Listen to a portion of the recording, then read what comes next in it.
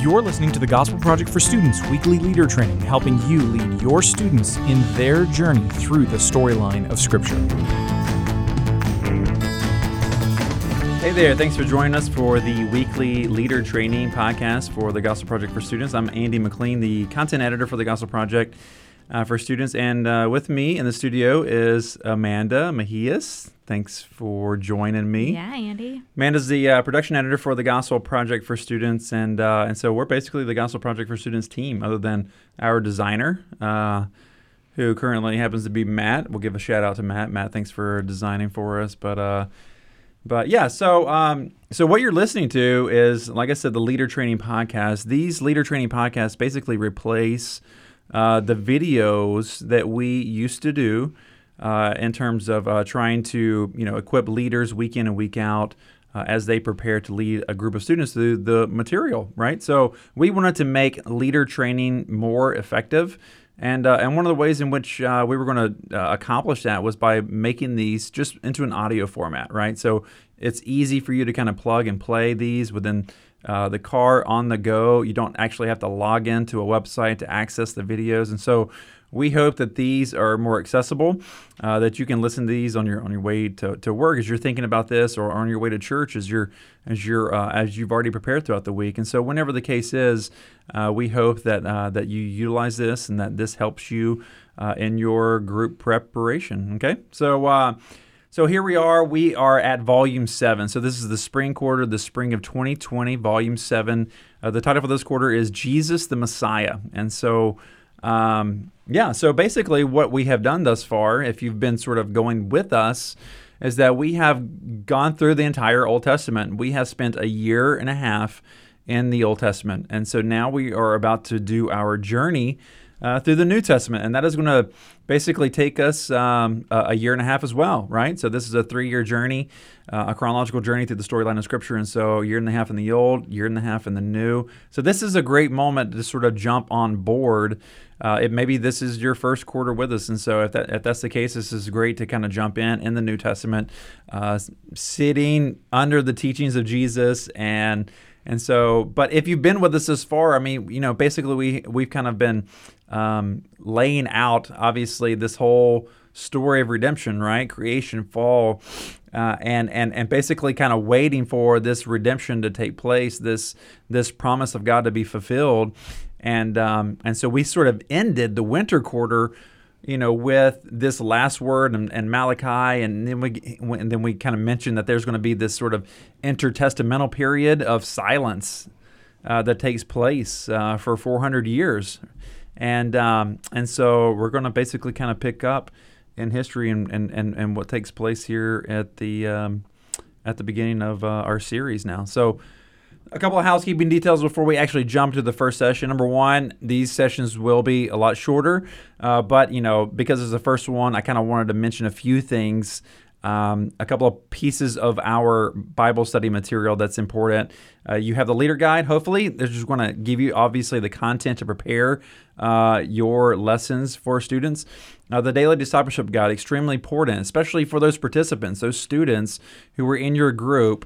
Not only to have actual material to engage with during group time for them to kind of follow along and see the questions that they're answering and engage with those even, with pen and paper, but also it has these daily devotions that's going to kind of help elaborate and clarify some of the things that they're learning, during their personal study time throughout the week. And so make sure that you get those. Those devotional pages are perforated, so you can tear those out, leave the book in class, and give those to your students on the go. We have a leader pack that has additional materials, poster pack items that have informational charts or more inspirational charts, more artistic posters that you can kind of hang up or digitally send to your students, in an Instagram or just wherever the case may be. So there's lots of stuff in that leader pack that can help you, again, in your leading students through the material. So I think that's enough housekeeping details. Let's kind of jump right into the material if we can. Again, we are at Volume 7, and the unit that we're at this time is Unit 19, Session 1. So there's a lot of numbers there. Volume 7, Unit 19, Session 1. Okay? So Now, you may think that we would obviously just go straight to the birth narrative. That would make sense, right? Right. I mean, that's where most people do if they're going to be talking about, entering into the New Testament. But we're going to kind of take a bird's eye approach and just kind of want to maybe give a little bit of a background or a brief. Just go ahead and state the purpose for why Jesus came. Okay. And before we get into those birth narratives. And so the title for this session is Jesus is the Last Adam. We're going to be a little bit in Luke, but also the majority of our time is going to be in Romans chapter 5. The big idea, the main point for this session is this: the Son of God came to bring those spiritually dead to life. So I mean, it's before we sort of get into all the reasons and the details of why Jesus came and start really kind of filling out, his teachings and his miracles and all the parables, and then finally, before we even get to the cross and crucifixion, I mean, let's just go and take a step back and just lay the foundation for the fact of why he came. He came because we are dead, like we are spiritually dead, and we've learned that throughout the entire Old Testament. I think one of the things that we've seen ever since Genesis chapter 3 is that we are we are just sinful people, right? We are born into sin. We rebel willfully. Right. We transgress willfully. Sin is talked about in lots of different sort of categories and different ways. But it's interesting, this thing about sin, because we do talk about it early on in the session. And even the author kind of makes use this language of it as in terms of like DNA and stuff like that. But oftentimes, and Amanda, you tell me if you would agree that not only adults, but as students as well, we kind of think of sin completely in terms of like behavioral things, right. like things that we do. Right. Like, I lied to my parents, or I cheated on this test. Like, those are the bad things that we do, and that's why God's not happy with me. It's the actions or the outward things that we do. Right. Exactly. And I think that's the kid too. And if we say that, okay, well, man, I cuss like a sailor. I have a real speech problem. Right. Then they would acquit. That's what they just think. They just think of it in terms of like, you have a speech problem, or you have I've been going too far with my boyfriend or girlfriend. I have this problem with intimacy going too far, and the issue is no. You don't have a speech problem. You don't have this sexual promiscuity problem. The real issue is you have a heart problem, right? So the issue goes much deeper than just the behavior, right? Yeah, and it's important to know that it's a heart thing, because if we think it's just actions and the things that we do, then we think that we can just clean it up ourselves. Okay, well, if I have a lying problem, then I just need to stop lying. Or if I have, if I'm going too far with my boyfriend or girlfriend, then I need to stop. But if it's a heart issue, we can't change our own hearts. And I think that's where this lesson really gets to. Yeah. I think that's great. I always heard it I like to use the illustration of like pollution in a river. If we're out there one day and we see just tons of pollution, these bottles, these things floating downstream, these big containers, just things that are not natural, that shouldn't be in a river. Yeah. They're actually polluting it. And there's two things we can do. Number one, we can just kind of sit there where we are and start chunking these things out of the river and put them on dry land, trying to clean up the river that way. Mm-hmm. But the problem is it's still coming, right? So it doesn't stop coming. So we can kind of deal, immediately with the things that are coming our way, the things the sort of the physical manifestations of sin. Or option two, we can actually go upstream and find the source of that pollution and deal with it there. And so I think that's and that source, Jesus is very clear about this, that all that stuff stems from the heart, right? So it's an overflow of the heart that the mouth speaks, all of this stuff. I think that's why it's so cool that the main point of this lesson doesn't say the Son of God came so that we could modify our behavior. It says that the Son of God came so that those who are spiritually dead come to life. And that's what we want to teach our students. That is not behavior modification that we're after. We're after their hearts. Jesus is after their hearts. And I think that's got to be the heart behind how we teach it. Because it's easy to say, like, you just need to clean up your act. But that's so much more. Yeah.